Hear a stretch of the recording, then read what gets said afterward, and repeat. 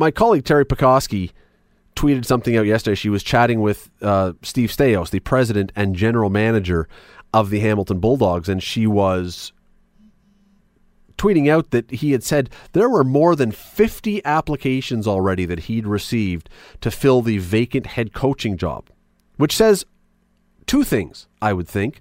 Well, three things. One, Steve Staios is going to have a busy summer.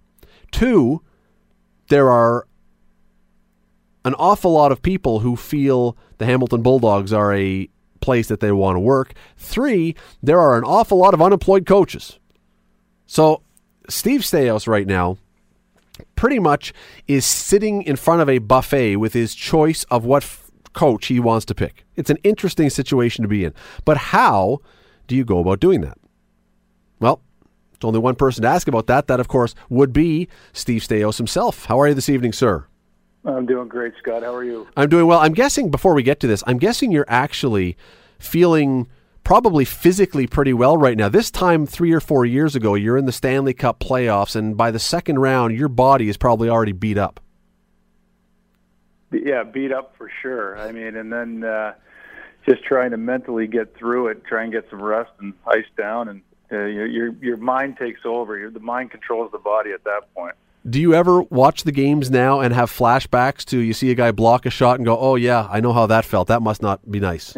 Yeah, totally. And I don't miss that part of it. In fact, 10 years ago, this playoff was the year that we went on that run in Edmonton. So it was, the body feels much better now. Not nearly as fit, but much better. What was the worst thing that you had to deal with in a playoff ever? From, because you're hiding everything, but when you were going through it, what was the worst thing you had? Oh God. I mean, looking back on it, I played with some torn ligaments in my knee and in the playoff. But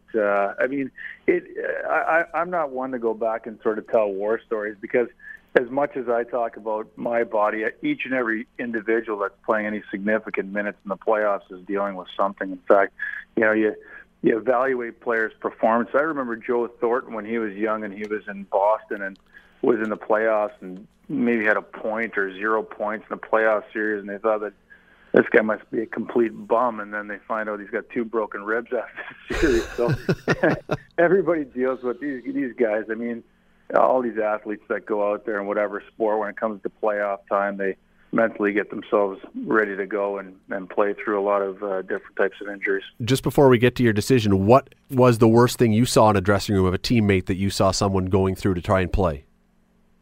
Oh, God. I mean, I always look to Jason Smith when I hear about these stories. He was our captain in Edmonton, and I remember being on the bench with him in Phoenix. We were playing. He blocked a shot, and he came to the bench, and he stood up to try and feel it, and he heard it crack. And he leaned over to me. He goes, Stevie, I think I broke my foot. And I said, well, tell the trainer. And then, sure enough, he's sort of sitting there. Coach calls his number, and he goes off for another shift. This guy was, I mean, he only got one more shift in with that broken foot, but played with a fractured arm and all that sort of stuff. So this guy, there was a saying about Jason Smith was that he's got the pain threshold of a dead animal. I would describe it. Well, there's a story, but I think it was Jason Smith, and I that he had been cut up on his lip from like his nostril to his lip. He'd been split open and didn't want to go to the dressing room, so he stood in the tunnel in the hallway behind the bench and actually got sewn up so he wouldn't have to miss too many shifts. I mean, I don't even know if that's true, but that's one of the urban legends about Jason Smith, which sounds like it might actually fit. Yeah, if it in fact happened to anybody, for sure, he was one of the guys. The way we had, again, you look at it, you watch these guys go through this in the playoffs, and the speed of it and the intensity, especially some of the games in the Western Conference, have just been vicious, and it's really a sight to see. Yeah, I don't understand it because I've not been there. I think most people probably won't, but you're watching it again. I'm sure you're probably flinching a few times as you see these things happen. But let's get to the other one. You don't necessarily have the physical pain right now, then, but you have a bit of a headache, and I suppose it's a good headache in a way. But you decide to make a coaching change, and suddenly, by the sounds of it, from what you said to Terry Pekoski, and there's a piece in the paper online today, you've been swamped with applications. You a little surprised at how this has gone?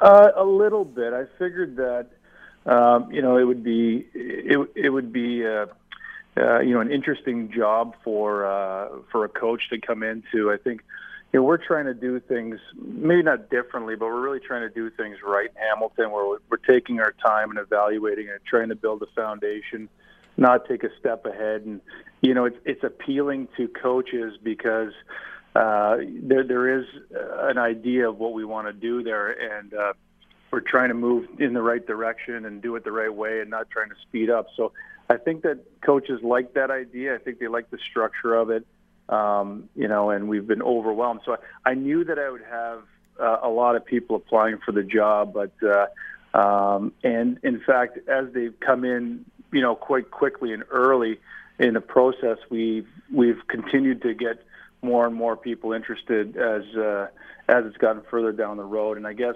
it probably leads to what we'll talk about further on, is the timeline for it. And that's why I haven't been in a rush to get out there and pick somebody or move in a certain direction, because there's still teams playing, and this is the time when I think more and more organizations will look to make changes and possibly have some more people that are looking for an opportunity. But you didn't put out any kind of call for resumes or anything. These just people hear there's an opening and they just send them. Right.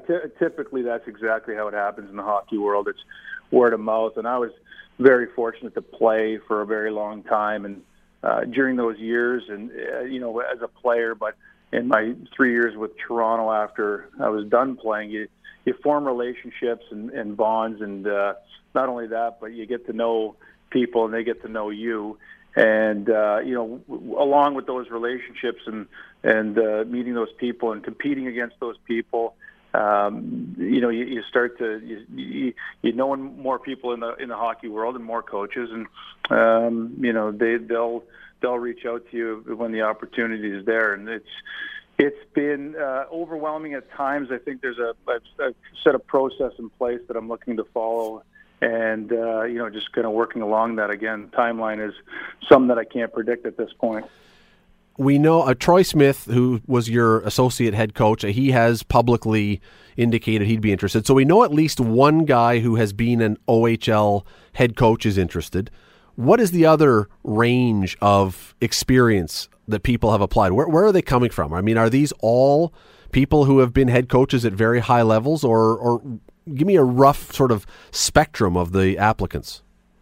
Well, the spectrum is broad. In fact, I've had coaches reach out from Europe, the East Coast League, Tier 2, Junior B, and a lot of these young men who are wanting to get into the coaching profession, I think, realize that this job may be not what they're ready for at this time, but they'll go ahead and apply and, get a conversation or an email exchange. And, a lot of them are looking for some advice, some of the younger ones, and I'm open to that as well. But all throughout, coaches with NHL experience, American Hockey League experience, from the U.S., from Canada, from Europe as well. So it's been across the board from all different leagues. Now, you're not going to give me any identifying information. I know that, so I'm not even going to waste my time asking. You've become a good political general manager very quickly by being able to hide everything. We'll go with that. But give me an example of one or two things that a typical cover letter would say, that when someone writes in, how does someone introduce themselves? What do they say that they want to get the job? Because they have to write something, right? Yeah, coaching philosophy, I think, is pretty much what they would start with. I think they want to introduce themselves in a way that and present themselves in a way of how they would handle the job, and what they value more than one thing or over another. And some of them get in depth. Some of them are a little bit less in depth, where they'll just have a few lines on each of them. But coaching philosophy is something that they'll talk about, how they see the game as a coach, how they would coach the team, and what they would look for. So that's probably the first thing.